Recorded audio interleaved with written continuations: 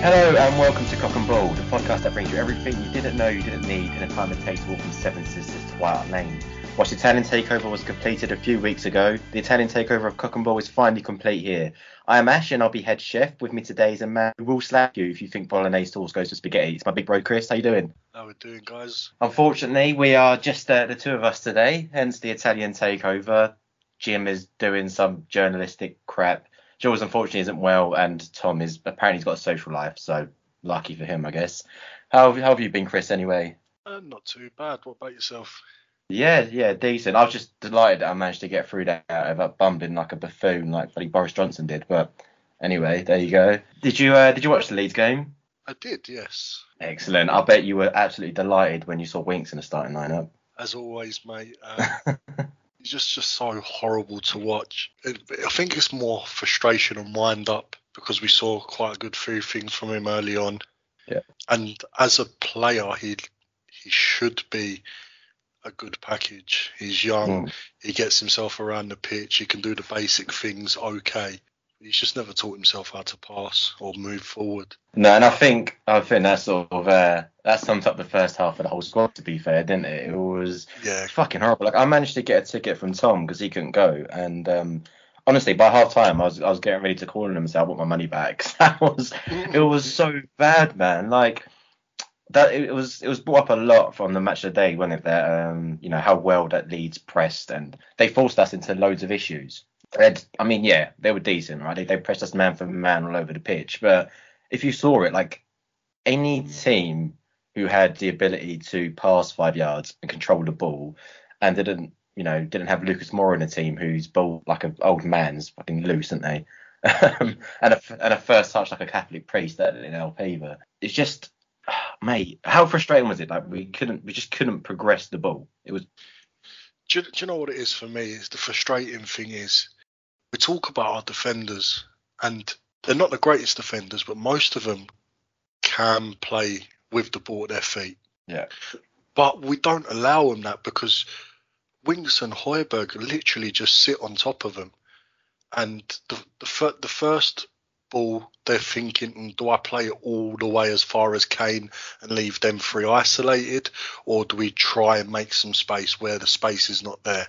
And the first half, like you say, it's just so frustrating where defenders, the back three, have got the ball and they haven't got anyone in front of them to play the ball into because they're literally standing next to them. Yeah, Jules defined the midfielders as cowards. Like they would sit next to the centre backs and wouldn't give an option. And then the way I saw the front line was so static you could run the fucking training line off of them. Like there was just no movement whatsoever. And I mean, a lot of it has been put onto Kane for some reason. I actually thought it was all right. He actually tried to run forward. Hell no, you could not blame Kane.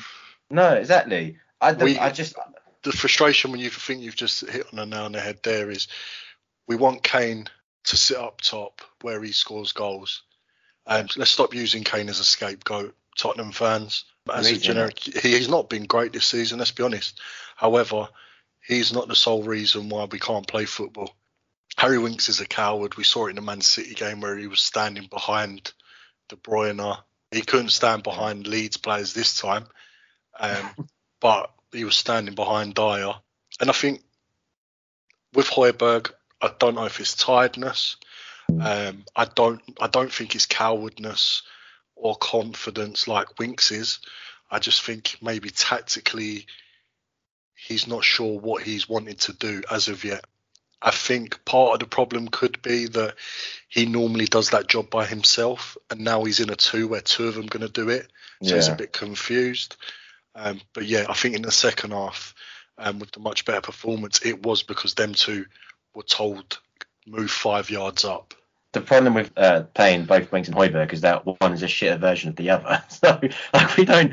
Højbjerg is already fairly limited. Like we know what we're going to give you. He's a little bit underrated on the ball, but he's still not great. Like he's not gonna progress us like 10 yards whenever he gets the ball, or he's not gonna always play amazing forward passes. He's got the odd one in him, but it's not consistent. But that's not what he's not there to do. But I don't know what is he there to do now, because obviously it's changed a lot under Mourinho. He was the only player who could actually tackle in midfield, but now we've completely changed. So what's his role now? So his role's going to be exactly the same. He's going to be the one who needs to drop deep and look for the other midfielder who should be 5 yards more in front of him. Or maybe he steps back and it allows Romero to move forward. So we know he likes the centre backs to push up as an extra man. You can look at previous players that Conte's had. You watch Brozovic, he's not the most nimble. Well, he's like a Jorginho mould, isn't he? Yeah, and that's what Højbjerg's there to do. But the problem he's got is he's got Winks next to him who wants to do the same job, or he's got Skip next to him who does the same job. I think with Højbjerg, his problem is he hasn't got the positional discipline. And that's where I think bringing in someone like Kessié would change it. And it would allow us to go to maybe a 5-3-2 or 3-5-2, whatever you want to call it. Højbjerg, he gets in so many tackles because he runs around like a fucking headless chicken, right? Which is like, it's great when you look at his numbers for tackles, but the amount of times he's just dribbled past or missed a tackle and leaves a massive hole in the middle. So like, I'm more than happy to like replace him in that position. But I mean, we're talking about playing against Leeds fucking second string team, and we're going in the break at 1-0.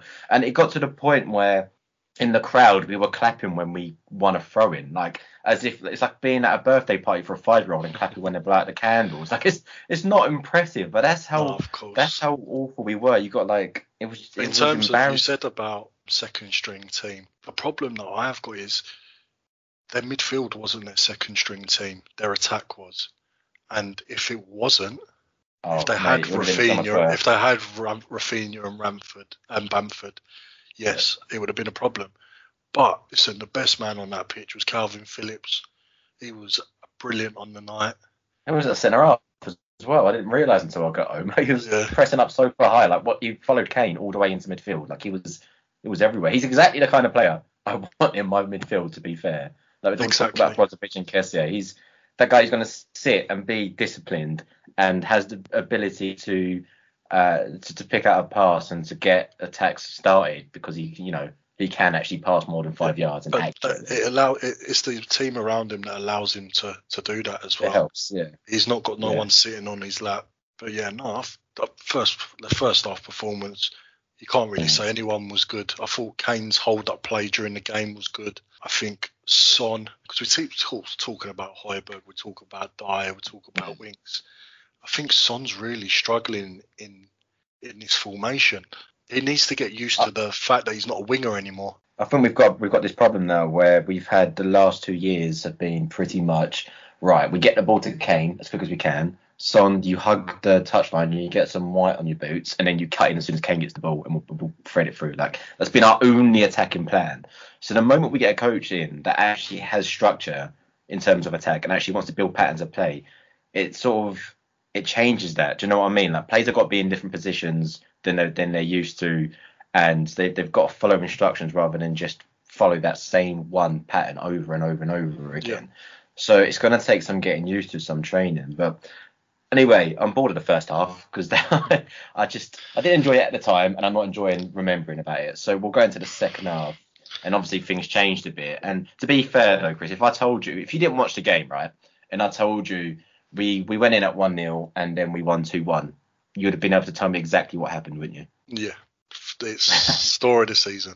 Yeah, exactly. Especially with Leeds, like losing players, they're going to press and then tire, and then we might scrape a couple goals. And I think that's what Conte wanted to do. I don't think he wanted them to play as bad as they did.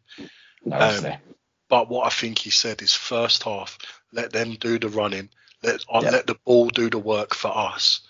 But they took it as in, let's be defensive. It's not what he wanted. But I think he wanted to soak the pressure first half, let them tire, and then go at them second half, which is the best thing to do against Leeds.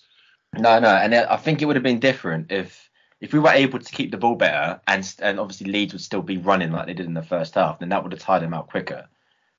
Without them being a threat. But we couldn't do nothing with the ball. That was the problem. No, we just kept turning and running straight into them. I mean, I don't like blaming the ref, but he was fucking awful. I think it was Strick that just constantly went through the back of players and the left back as well. It was, mate, he was so bad. He was, honestly, I felt like giving him my glasses, just running down to the touchline because that was bad. But But the first goal came, and it was Højbjerg first, wasn't it? Yes, scuffed effort. Yeah, but you take them while they come in it. How many goals did Jermaine Defoe score, or just main strikers score, where they've hit the bottom of the ball as it's coming across, or the top of the ball, and it takes that little bounce? They tell you, I think it was Jermaine Defoe actually himself that said, sometimes you hit the ball too well, it doesn't go in. It might be Michael Owen, to be fair. I think he said something like that. And at the time, everyone was laughing, but it's true. It's true. You kick it into the ground. Even when you're shooting, when you hit it low, you want it to skim off the floor just in front of the keeper. And you're told that in training sessions. You want it to land just in front of the keeper, so it takes an awkward bounce, and it either goes above him or it's just going to skid under. And yeah, that's what he did. He tried to hit it, didn't hit it well enough, but at the end of the day, they go in and you take them. Yeah, exactly. And it was everything that we needed. And to be fair, it was coming, because we did come out at half time a completely different team, and we actually put some pressure on them, which was really good to see. Like, you could see the atmosphere change, and there's been a lot of talk about the atmosphere at games recently, about how it's quiet and it's this. But after 2 years of the dross we've had to watch, it's going to take good football to bring the atmosphere back, rather than expecting fans to egg the team on. Is that fair? Am I being a bit harsh? That's fair, but we've got a new stadium. They talked about the cheese room and stuff. What they should do that would have raised the atmosphere, and I'm telling you, it'd work 100%, is get rid of what you can see on the Megatrons, and literally have a Conte cam. Just constantly watching Conte. Just constantly watching Conte. I tell you what, I wasn't there at the game, but I was watching it on TV. And I could see fans watching Conte, not the game. Oh, 100%. He was absolutely electric. Yeah, I mean, I was when I thought Jim was joining, we obviously pre-riot the start, like that little introduction bit. And my first introduction that I wrote, assuming that Jim would be here, would be all about passion and linking it back to Conte, because that man we had more passion than we've seen on the touchline in the last 4 years, just in that one night. It was incredible to watch. And the way he's like he wants the fans to go, that's obvious. He wants it to become a fortress, and I'm sure over time it will, when we start seeing the better performances and match day experiences just generally get a bit better. But you need that. Like, you can see when the players are flat and there's just isn't much movement, you need the energy to come from somewhere. It's not the energy that he brings that makes the difference to the players. I think it makes more to the fans, and that's what he wants to do, is make it a fortress from the fans to start off with. But I think what it does bring is his constant talking keeps the pressure on them players to let them know, you've got to do better, do this next time. It's constant instructions, constant direction, and that's what they need at the moment. And I think that's what makes a big difference to the players, to know they've got a manager. Not that other managers don't care. It's the fire that he wants to win. It's that winning mentality. No matter if it's against Leeds or if it's against United or City or PSG, he wants to beat Leeds just as much. You can't take any game for granted. Like, Leeds can put a number on anyone. If you're even at 80%, they will run you ragged. And in the second half, I think we're the only second team so far this season to outrun Leeds. So, and just in the second half alone. Yeah, exactly. And after the first 2 months, the first half stat, we was under Leeds. Second half alone, we outrun them. Something stupid, like 5 kilometres. Yeah, it was mental. We completely outdid them. And eventually the pressure told when Lucas Moura was it a 1-2 in midfield, and then he beat a couple players and got taken out right outside the box. Yeah, he took on one, beat the second, and then the third took him out, wasn't it? That's it. Yeah, that's the thing that frustrates me most about Moura. Like, he's got his twinkle toes and he can take on anyone. No, but like, he can do it. Like, he can look like he's going to take on the whole team and no one can stop him. And then there's just the other 95% of the game where he just runs straight into the first man, and it's infuriating. But anyway, he gets fouled right outside the box. And I'll be honest, my first thought was, oh, for fuck's sake, Kane's going to sky it. Kane's thinking the Aston Villa game was yesterday. And he wants to take free kicks. Yeah. That was my fault. But yeah, when I saw Dyer, I was like, wow. I honestly thought he's just going to take the head off someone in the wall. Like, he's going to absolutely welly it. A bit like, do you remember the World Cup game for England where he scored with a deflected free kick against, I think it Colombia or Russia or Croatia, someone, wasn't it? Right, some shit team. Anyway, he scored, and it was similar in that it hit the wall, bounced off, hit the post, and Reguilon was there to tap in for his first Spurs goal when he sort of did his best impression of Conte. Did he just absolutely belting it down to the corner flag? And I don't know, what do you think of Reggie so far? Because he started like a house on fire, and then his performances have been a bit inconsistent since. Would you say? Yeah, I think inconsistency's one. He's by far our best left back. There's no argument about it. I think he'll come good. And we've seen it in spells against Leeds. I think some decision making and sometimes the final ball could be improved. I like him, and I like Emerson on the other side as well. He gets a lot of stick, but I think he's already second in tackles for players to play 90 minutes more than 5 times. He's getting stick for Leeds because of that one missed challenge. Yeah. Which, by the way, Tanganga was in the wrong position as well. Yes, he gets skipped past easy, but then what does Tanganga do? He doesn't show him the line to go to the corner flag, and he doesn't pressure him to stop that cross from coming in. He does half and half. That ball was far too easy. And as a back line of 3 against one striker, the formation allows him to be forward. Because what would have happened if it was on the break where Emerson was the last man in their box? We can't always go of the player that's just been skipped. We need to look at what was the rest of the formation doing. So yeah, Emerson got beat easy, but at the end of the day, I thought he had another decent game. He provided an outlet. He could have scored had Reguilon passed him the ball instead of trying to cut it to Kane. Conte lost his shit at that moment. Yeah. I think he's been betting on him. He was not happy. But yeah, I think Emerson, it's a bit tough on to Emerson. He's come to a new country, absolute new language. And he's fitting fine, and it's only going to get better. Yeah, and I think we remember Poch in his early days being like the fullback whisperer. And I think it's fair to say that Conte is a wingback whisperer. Like the performances he got. I mean, obviously Hakimi was already a decent player, but he sort of elevated him to that next level, didn't he? Definitely. I think that's what we need to see. And you mentioned not Davies. Nobody mentions Davies ever. It's not a conversation anybody ever was there. You mentioned Reguilon being the best left back at the club, but I think in this new formation, hopefully we will be able to see a bit more rotation between him and Sessegnon, because Sessegnon is surely the exact type of wing back that Conte loves. And we'll come on to Moura in a minute because Conte said he's going to start. But is that something you want to see from the lad? Oh, I tweeted that as a question for you last. It's definitely one. It's definitely the one I want to see. I think he's the one on the cusp of the team that's most likely going to break in, especially with Conte liking to rotate him around the 60th, 70th minute mark to keep that intensity. I think we'll see a lot more of Cess, and I'm really looking forward to it because he has got what we've seen anyway. He has got a better end product than Reguilon.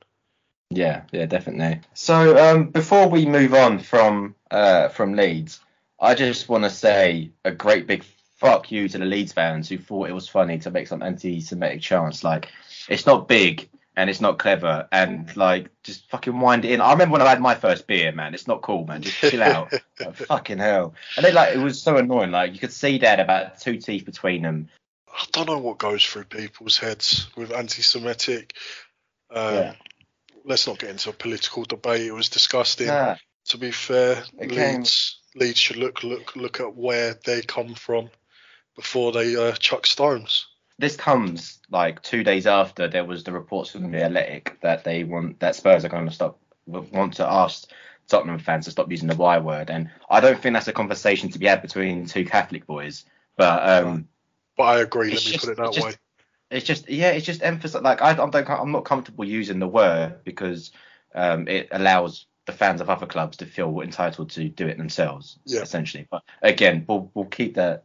We'll step away from that. It was just the time and everything, and it was just like, for fuck's sake, like, just all the things you can chant about or cuss about, and you've got to pick that. Like, just grow the fuck up, man. I remember when chants were funny. Support for this podcast, Cock and Ball, is brought to you by, very aptly, Manscaped, who are the best in men's below-the-waist grooming, and they're the champions of the world at that.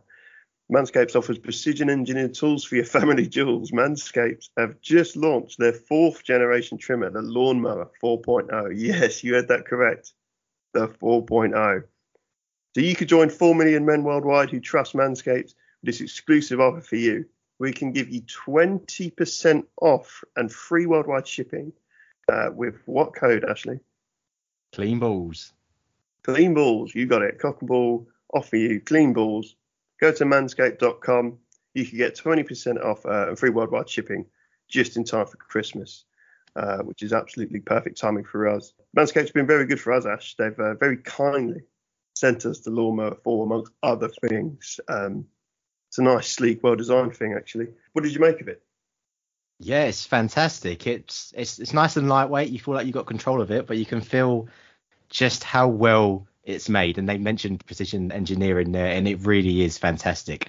I've been using it, and my todder is tamed, my testes are trimmed, and I feel like a new man. Fantastic. Because I've always lived. It's always trepidous, isn't it, when you're trying to use what essentially the shaver you use on your face, on your own balls. And look, no one likes the old nip and tuck, and it's not guaranteed, but I felt so much. I was a lot more comfortable and confident using this than I have done using my own shaver, which I use on my own face. And to be fair, after I felt pretty good. I used a ball deodorant as well. Didn't know that it was a thing, but it is. Quite nice, wasn't it? Oh, fantastic. There's no chafing going on down there, mate. No, absolutely not.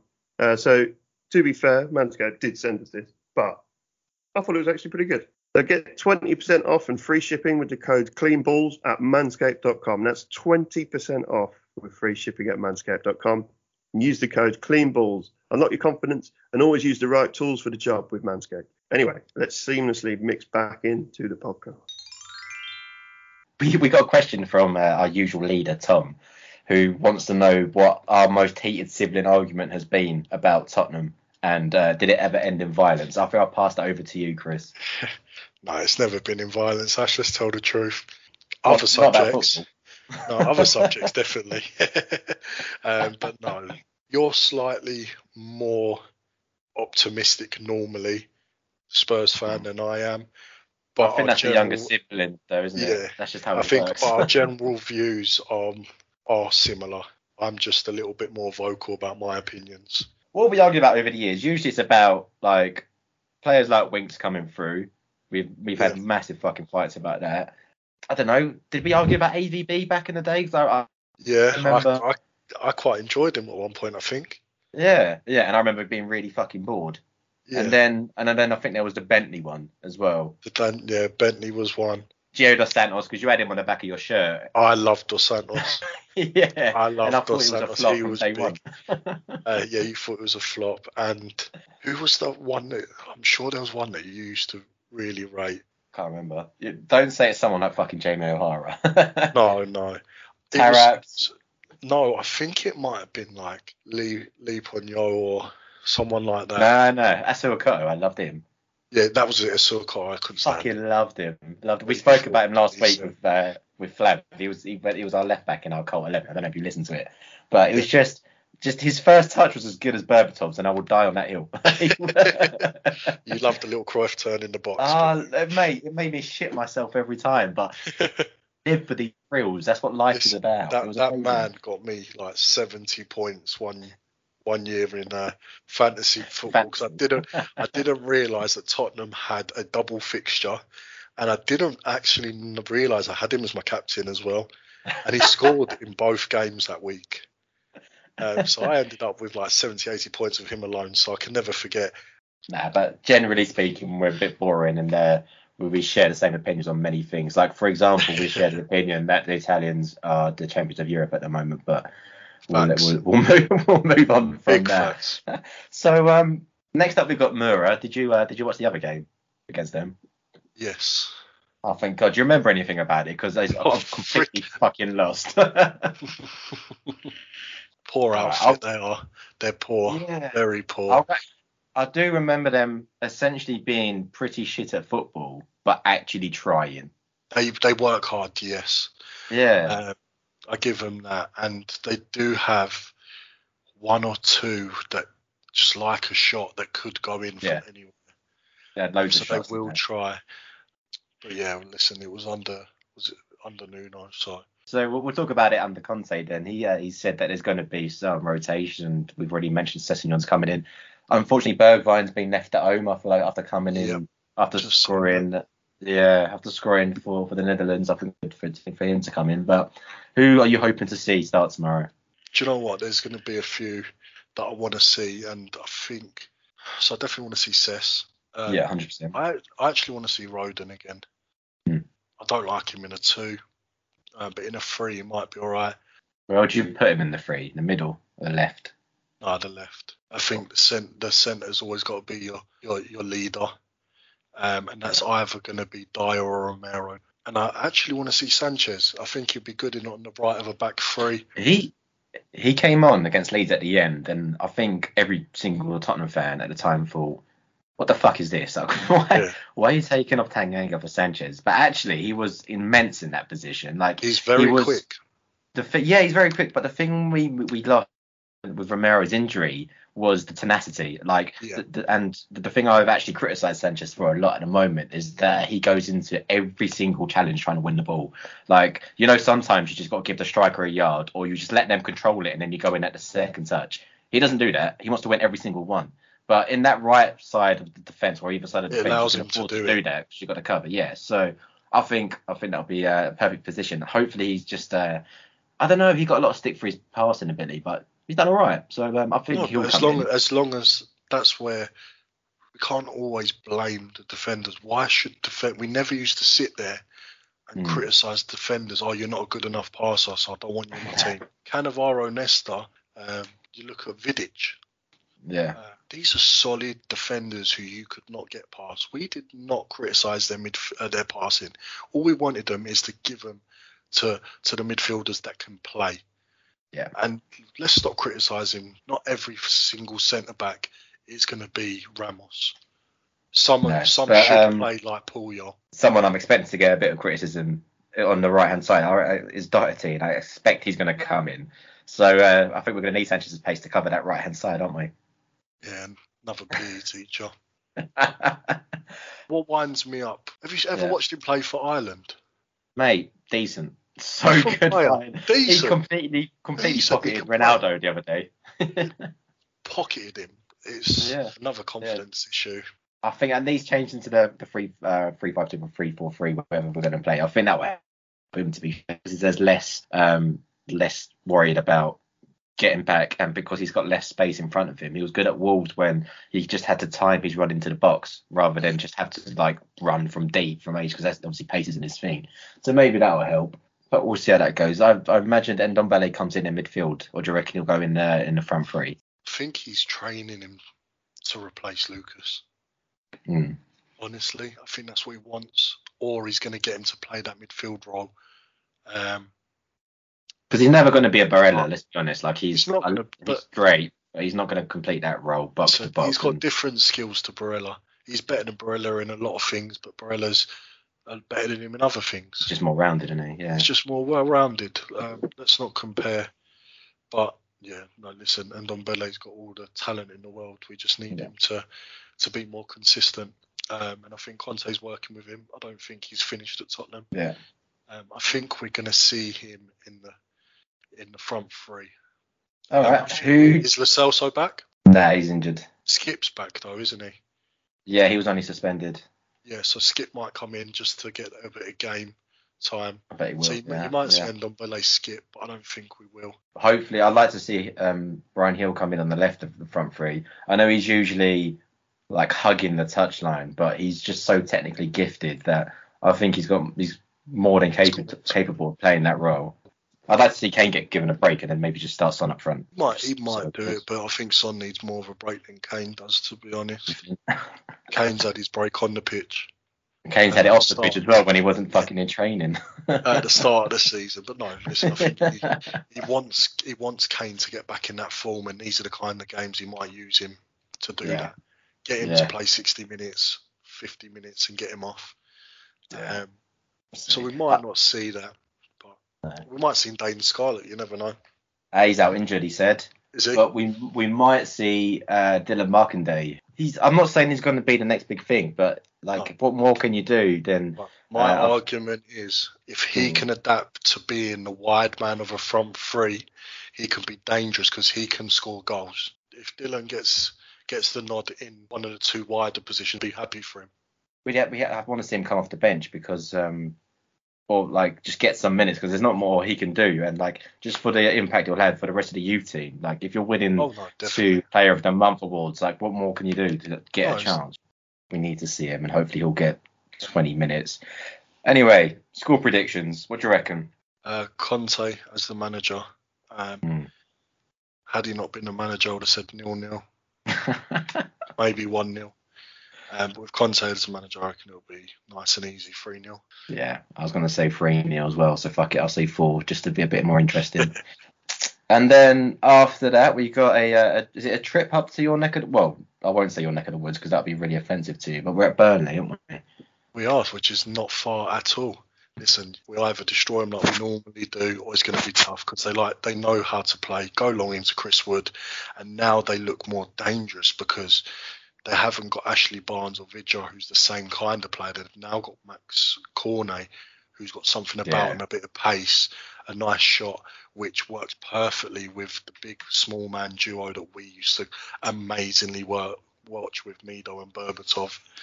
Crouch and Defoe.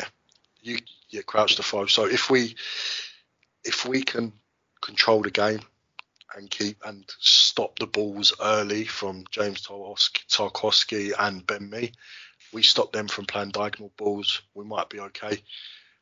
We should be okay. Or we need to just watch Cornet and not let him get in behind because Chris Wood ain't going to get behind you. Fairly happy with Dyer as the guy challenging him. He's a brute. Even if he doesn't win every header against Wood, he's going to make it really hard for Wood to do anything decent in the air. Yeah. So we'll see how it goes. But we've got to be beating them. Like this is one of our games that we should be winning, and we've got to beat them. And do you have any Burnley fans where you were, Chris? Would you be able to step foot back in the office? I did have, but luckily they've left. Actually, no, I've got one more, but he works from home, so I might get a few messages. So yeah, let's not let that happen. No, it's we've got a history on Cockaball at the moment of just absolutely slating different towns and cities throughout the UK. But I think Burnley deserves to be on that list. Like I've never heard a nice word about it. So let's go in there. Let's fucking trash the place. Football wise, I'm not. Let's just go violence. there. Right, let's just go there. Let's sing "I Want to Go Home" and get the job done and go. All right, score predictions for Burnley then. Frick. I've got 2 in my head, 2-1 or 3-1. I don't know which one to go with. I think we score goals, but we're going to concede. I was going to say 1-0, so maybe you can stick with 2-1. So it's still the one goal in it. Yeah, 1-0. I think we're going to dominate the game. There are going to be a few sketchy moments where Wood wins a few headers and Conte gets in behind, but I think on the large we'll deal with it. So 2-1. And just to finish off before we go, Chris, we've mentioned Conte being an absolute madman. I want to know, how far is acceptable to run down the touchline when you're celebrating a goal as a coach? Like, do you do full length? Or, I want to see him. I want him to see him across the other side of the pitch celebrating with the players. Just invading the pitch. Listen, if we see an Adebayor goal celebration from Conte, I'll be happy. Away to Chelsea. Away to Chelsea. Do an Adebayor. Let's go for it. I want to see it more from managers, to be honest. Yeah, absolutely. I don't like seeing managers that turn around and high five their assistant like it was them that scored the goal. Give praise to your players when it's due. But especially as a Tottenham fan, moments to celebrate are fleeting. So we need to celebrate when we get the chance. So go for it. And I think on that note, we'll call it a day. Thanks for coming on, Chris, at Emergency Service. Thank you for having me, and good night, ladies and gentlemen. Good night, and come on, Spurs.